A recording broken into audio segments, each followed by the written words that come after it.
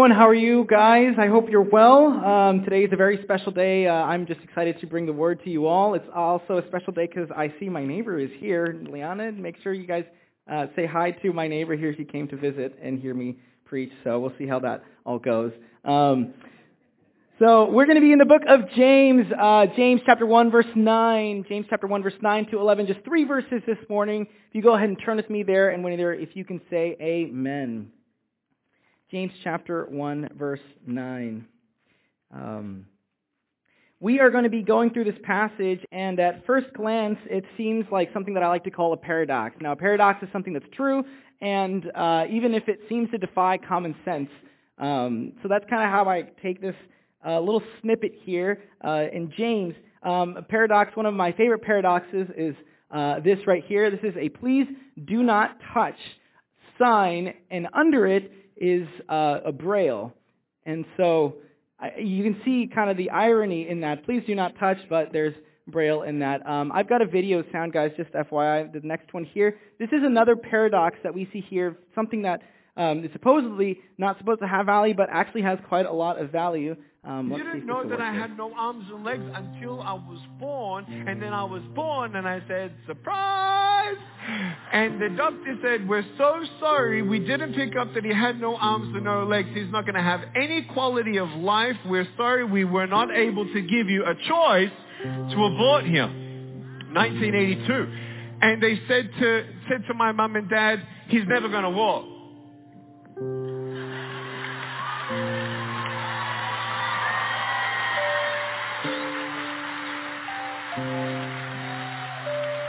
So God says in the Word, He uses the foolish things of this world to confound the wise. How is it but a miracle of God? It's a miracle of God for a man without arms and legs to be His hands and feet, to boldly represent Christ as His ambassador and stand in front of the gates of hell and redirect traffic. Another paradox, that's Nick, and he's got quite a story. I'd look him up on YouTube later when you guys go home. But man, it's amazing. Amazing what God has shown us through His Word. And this passage that we're going to read here has a similar sentiment to it. It is kind of a paradox. Now go ahead and look with me. James chapter 1, verse 9 says, let the lowly brother glory in his exaltation, but the rich in his humiliation, because as a flower of the field he will pass away.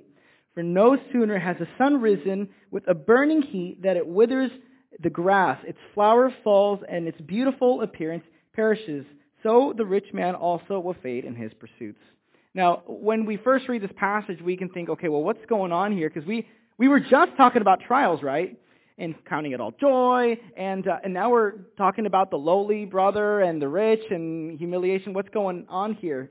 Questions like, are we supposed to associate ourselves with the lowly or the rich? Who are we in this passage here? And why the sudden change in tone are all questions that come up when we get to this passage. So we're going to dive into this and just go verse by verse. But before we do that, let's go ahead and take a moment to pray. God, I just thank you, Lord, that you have given us your word. God, I thank you that you are here now with us. Thank you that you, Lord, are just honored in the praise that we give you, Lord. And so, Lord, as we worship you now through hearing your word, Lord, I pray that your Spirit would just speak to us anew, Lord. Thank you, Lord, for this time that we can be here. Thank you for this building that we can be in, Lord, and gather as your church, Lord. We praise you for all these many blessings. In Jesus' name, amen. Amen. So one of the sub-themes that's found in the book of James is what is the believer's relationship to material wealth?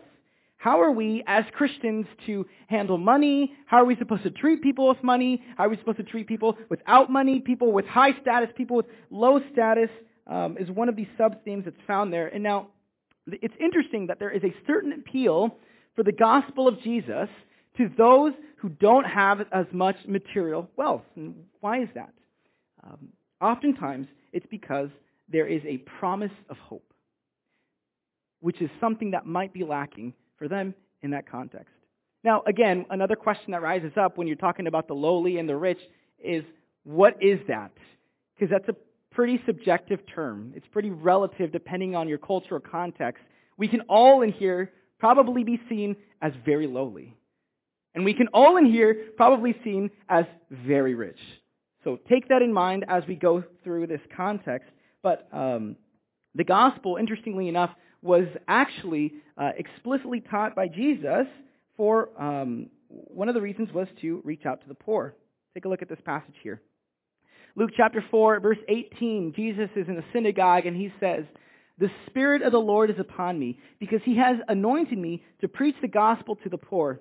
He has sent me to heal the brokenhearted, to proclaim liberty to the captive, and to recover and the recovery of the sight of the blind, to set at liberty those who are oppressed." So the poor, the brokenhearted, the captive, the oppressed, all people who need hope. Now that's applicable to the rich and the poor, of course, but the difference is one has enough, the other doesn't. There is an explicit appeal for Jesus to go after these marginalized groups. Now, as we go through this passage and we compare and we contrast the lowly and the rich, I want to caution each and every one of us against making accusations or judgment based on what someone does have and based on what someone doesn't have. Just because someone has or doesn't have something doesn't make them inherently better or worse than us as believers. One thing the Bible is very clear about is that us as Christians, that God is against us making our wealth and our riches our idols, allowing it to make us proud and presumptuous. And for those of us who don't have as much, the Bible cautions us against envy. And it cautions us against mistreating those who do have. In fact, it's possible for Christians who don't have to be just as presumptuous as those who do. Both parties struggle with discontentment, with unhappiness, sometimes with bitterness, for those who have and those who don't have. Now, going back to the reason why the gospel is so appealing to the lowly is because oftentimes they are without hope. Some of the most devout and faithful believers that I've met, both locally and on the mission field, have been people who just don't have a lot. Now the truth is the same for the rich as well. I've met some people who God has greatly blessed. And you know what? They are so faithful in how they serve the Lord with their time, with their resources. It's incredible. The difference is that those who are considered lowly are oftentimes low in social standing. They're often viewed as less important. If we weren't all Christians, and if we weren't all born again, probably we might not associate with them. They're people that were like just pushed to the side, show a little bit of favoritism. Now, we're not going to get into this right now. Pastor Sean will preach on it a little bit later once we get to James chapter 2, but I do just want to read it here. James chapter 2, verse 9 says, "But if you show partiality, you commit what, church? You commit sin. And are convicted by the law of this transgression." Now, I want to remind you, James, he's talking to the church. And it's like, what? Like, that would never happen in our church. But quite frankly, it does. To show honor or contempt based on what someone has or what someone doesn't have, whether it's social standing or whether it is material wealth or whatever other structure you want to put there, God calls it a sin.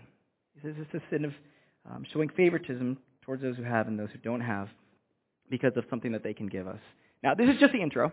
This is a side thing, but I do want to challenge you this week to go out of your way and find someone who really has nothing that they can offer you, and show the love of God to them.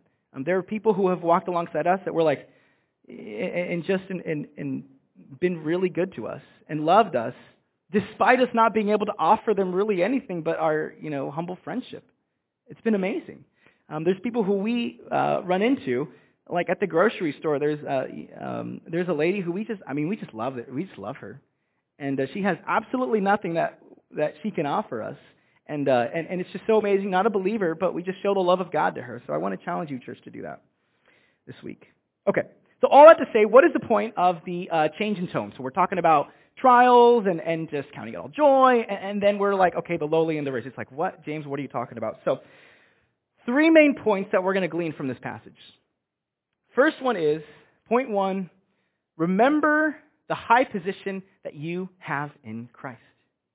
Let's go to verse 9. It says, let the lowly brother glory in his exaltation. Now, there's 2 words there I want us to focus on. The word lowly and the word glory. What do these words mean in their original language in Greek? Now, the word lowly in Greek means to be of low social status, undistinguished, and of no account.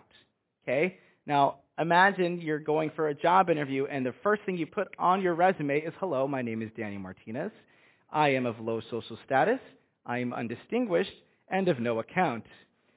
Going through your mind, you're like, hire them. Done. They get the job. And then the next word is, the Greek word is for glory. It means to take pride or to boast and to brag. Now, when you put these things together, what do we get? Here's the paradox. Paradox is that even though you are of low social status, undistinguished, and of no account, what do? You boast. You take pride and you brag about that. And you're like, what? That seems pretty weird. Why would we take pride in our lowly position? Why brag about that? Do you brag because, well, I'm not nearly as materialistic as those rich people over there, or those other people over there, kind of create an us versus them dichotomy? No. That's not what the passage is getting at here. Look at this. Go ahead and turn with me. I actually want to hear the pages of Bibles flipping. Jeremiah chapter 9, verse 23. Don't lose your spot here in James. Jeremiah chapter 9, verse 23. When you're there, if you can say amen. Jeremiah 9:23 gives us a great explanation of why are we to boast in our lowliness.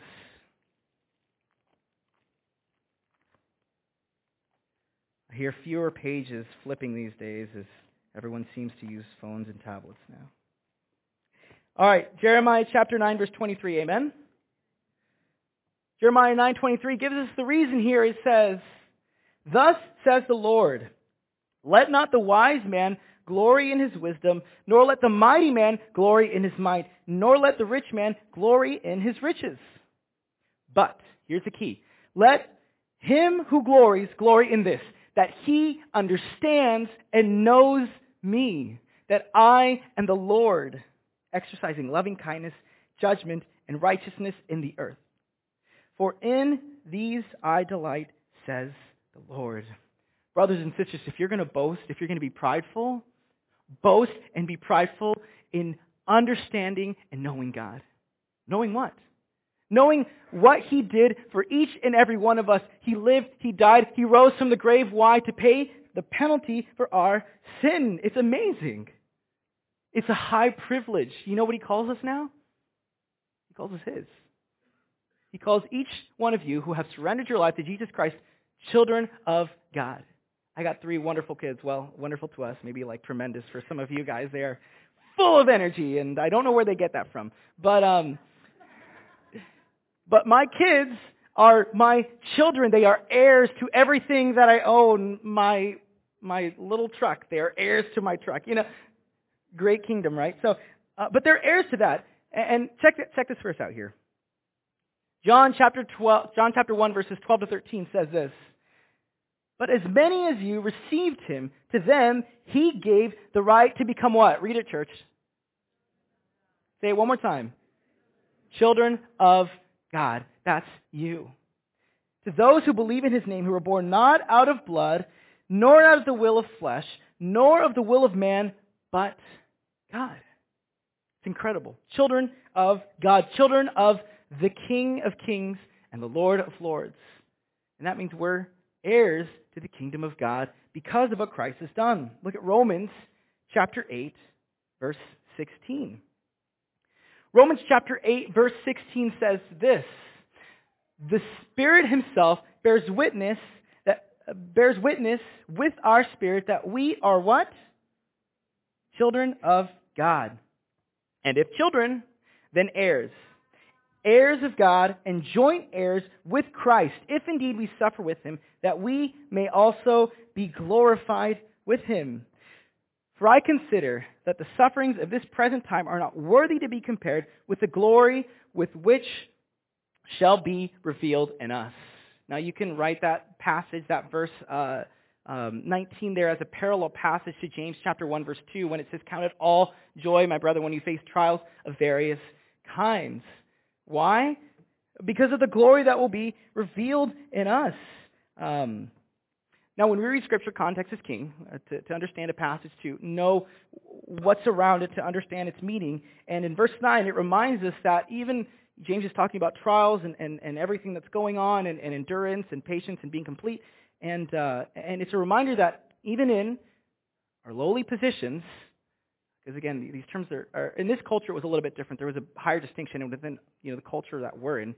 There's not as much distinction. There is, but not as much. But we can all, again, be associated with being lowly and being rich as well. Within the context of being lowly, remember who you are. Sons and daughters of God Most High in the middle of trials. Remember your position. So that's verse 9. Verse 10, number 2. Remember the brevity of life. Remember that we are here one day, gone the next. Look at verse 10. But the rich in his humiliation, because as a flower of the field, he will pass away. Everything that we've worked for, everything that we've sweated over, every hard decision we've had to make, everything will one day fade away. We'll be absent from the body and present with the Lord, which will be exponentially better. But everything that we do will do us no good when we pass from this life. During this time, the Pharisees would teach that if you're rich, that you were highly favored by the Lord, you were blessed by God, and it would be seen as a marker of your favor towards the Lord. And so that's why you see James take this really harsh position against this.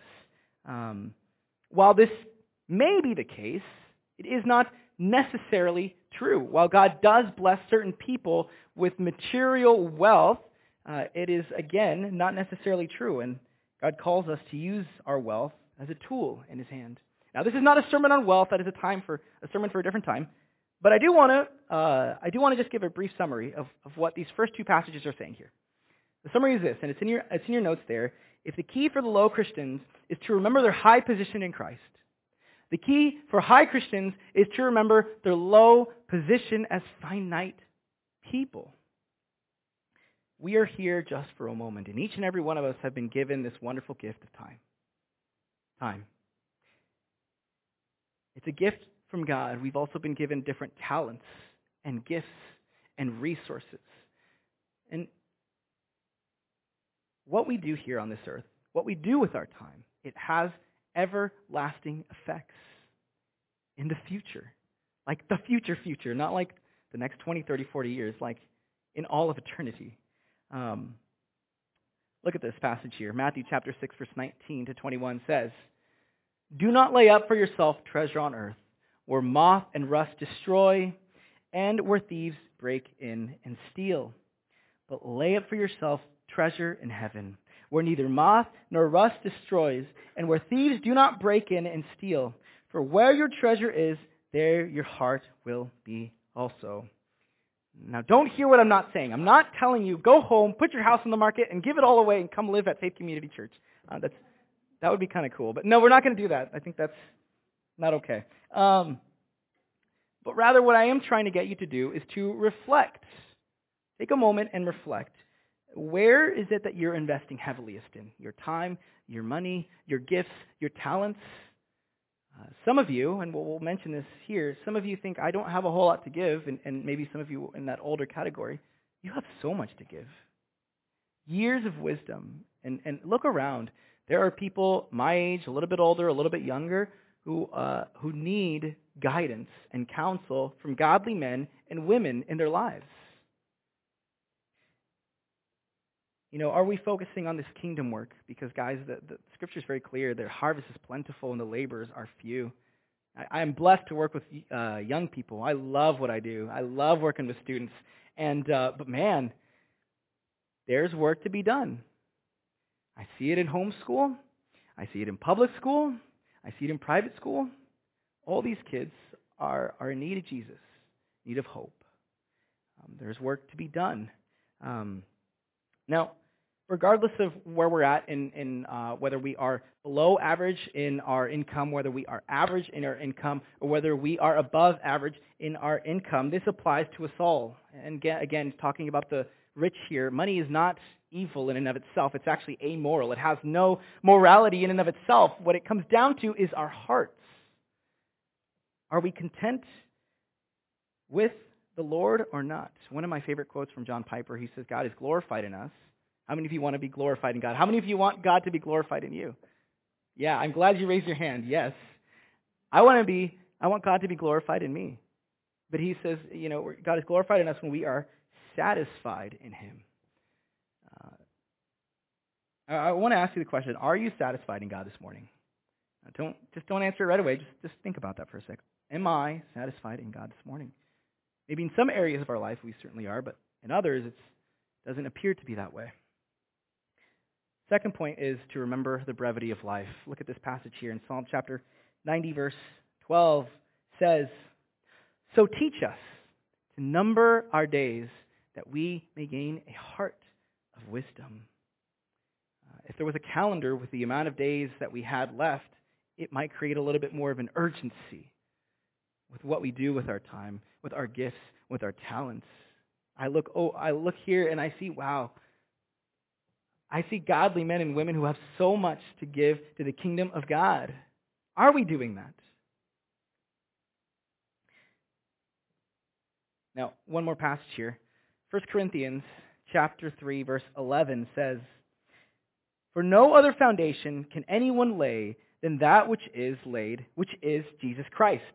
Now, if anyone builds on this foundation with gold, silver, precious stones, wood, hay, straw, each one's work will become clear, for the day will declare it, because it will be revealed by fire. And the fire will test each one's work, of which sort it is. If anyone's work which he has built on it endures, he will receive a reward. If anyone's work is burned, he will suffer loss, but he himself will be saved, yet so as through fire." Now, we don't have time to break down this entire passage here, but I want to just quickly touch on the metaphor that's used here. The wood, the hay, the straw are not evil things that we do, but rather they are things that have no eternal value necessarily. Now, I'm not saying, again, I got to clarify this, because someone inevitably goes out and says, "Pastor Danny said don't do this." No. I'm not saying going out on your boat and fishing is bad. That's not an inherently bad thing. It's actually good, and if you do that, please invite me, because I got to plug it when I can. So it's not a bad thing, but they're just things. There is an acknowledgement of where are we spending most of our time and resources on? Is it things like the gold, the precious silver, the silver and the precious stones? Are they spiritual services and activities to further the kingdom of God? Let me summarize this passage with this. It says, "What we do now with our time and resources determines the reward we'll receive and the outcome for the rest of our existence." That's a long time, and sometimes it's so easy to focus on this. I am going to do an illustration here, and I'm not going to do it justice because it's been done many times before, but I actually need someone to help me with this. I'm trying to find someone I just need someone to grab this for me and take it down to thank you, dude. You want to help me? Come here. Here, both of you actually would be great. Here, go ahead and grab this, and you follow him and go all the way to the gym, and then you're going to hold it over there. Keep going. I didn't untangle this, so hopefully there's no knots. Yeah. Keep going. So this is, for those of you who maybe can't see super well, this is string, and I got it at Home Depot, and that's kind of about it. So while they're doing that, I just want to give you this illustration. This is an illustration done by Francis Chan, so you can certainly go ahead and look at it online. But imagine that this string is a timeline, okay? And this section right here, you guys can keep going. Go ahead. That this right here is representative of your life. Okay? We are born, we live, we work, we save, we enjoy this little bit after we've worked our entire life, and then we die. Okay? And that's it. You go, keep going, keep going. This string is supposed to go on for all eternity, so. I went to the Beyond section in Home Depot, so. But this is our life right here. Sometimes we can focus so much on this. All right, you guys can go ahead and drop it because I'll need it for the rest of it. Thank you, guys. I thought it would be more entangled. Sometimes you can focus on just this, and we forget about all of this that's left. Okay? Look at this. Look at this. And it just keeps going and going and going, and it's still in a knot over there, and it's rolling back over here. But we focus on maybe just this little part right here, which is our life. And sometimes we're not even guaranteed this. Unfortunately, there's times when this is all we're given. And we forget that what we do here has ramifications for the rest of this. Look at it. It just keeps going and going and going and going and going. This is what awaits us. We've been given a gift of time. What are we doing with our time? What are we doing to further the kingdom of God? So to summarize these last 2 points, if the key for low Christian is to remember their high position in Christ, the key for the high Christian is to remember that we are finite people, that our time is certainly limited. And for us in the position of being low, if we're going to boast and brag, we boast on what? Jesus. Boast in what He's done. I love the song that says, "How deep the Father's love for us." It says, "I will not boast in anything. No gifts, nor power, nor wisdom, but I will boast in what? In Jesus Christ, His death and resurrection." We're going to boast on that. Point number 1 is that remember your high position in Christ, church. Point number 2 is to remember the brevity of life. And point number 3 is that inevitably, trials make us all dependent on God. Jesus says He sends rain on the just and the unjust, and whether that's good rain or bad rain, I think we could certainly use a little bit of rain now. I love this. I love the sun, right? But don't get me wrong. A little bit of rain would be nice. But God sends rain on the just and the unjust. When trials come, regardless of the category you may find yourself in, we are all forced to depend on God. The difference is, for those who are in a high position, who would be considered as rich Christians, it's very easy to put support structures, artificial support structures all around us that make us feel more secure and depend on our strength, our might, our wisdom, rather than on God. So, verse 11 says, "For no sooner has the sun risen with a burning heat than it withers the grass, its flowers fall, and its beautiful appearance perishes. So the rich man will fade away in all his pursuits." And again, as I've mentioned, these terms within our context can certainly be relative. We all, I think, have a place to sleep. We all have a roof over our head. I think some of you might be thinking right now, what am I going to eat after church service? These are many blessings that God has given us. There are some people who don't have that. So again, but the illustration here is this beautiful flower that's just rising, and then the sun comes in, and it's done, just like that. Just like this. It's just very, very short. So, what are we to do with this? Boast in what lasts, brothers and sisters. Boast in the fact of what God has done in our lives and what He wants to do using you. Again, we take it within the context, these 3 verses within the context of what we've learned so far, and that's this, that there are trials. And trials they're a test for us. It's a refining fire, and it's like uncomfortable at times, but they help us endure and until the very end when we are made complete. One last paradox here for you, and then we'll close out. Says that in our weakness, in and of ourselves, we are weak even when we are strongest. However, in Christ, we are strong even when we are weak. In ourselves we're weak when we are strong, and in Christ we're strong even when we are weak. So this passage, what it reminds us is that we must remember our high position in Christ.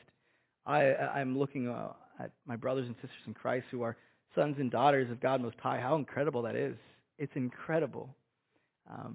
And for all of us, it's important to remember the brevity of life, that we are here one day, gone the next. And the last thing is that trials, regardless of where you find yourself, they make us dependent on God. They make us trust the Lord. It can be very easy in the middle of trials to trust in our own intellect or in our own resources or whatever it is.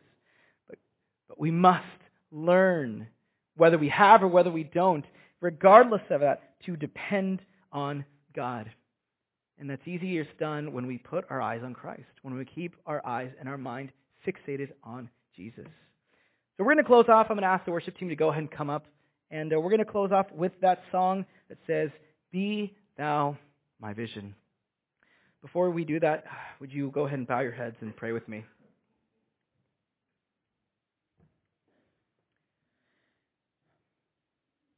Our Heavenly Father, Lord, God, teach us to number our days. To be reminded daily, Lord, that, Lord, of our position, our exalted position in you. Lord, that might bring us comfort in the middle of trials. God, as well, teach us to remember the brevity of life, Lord. And in the middle of any trials that may come our way, Lord, help us to depend on you and not in our own strength, our own mind, or whatever. God, I just pray for our church, Lord, that you would continue to edify and grow us, Lord, as a church as a whole, Lord, as individual believers, God. And thank you, Lord, that we, again, can be here and gather in your name. We praise you in Jesus' name. Amen.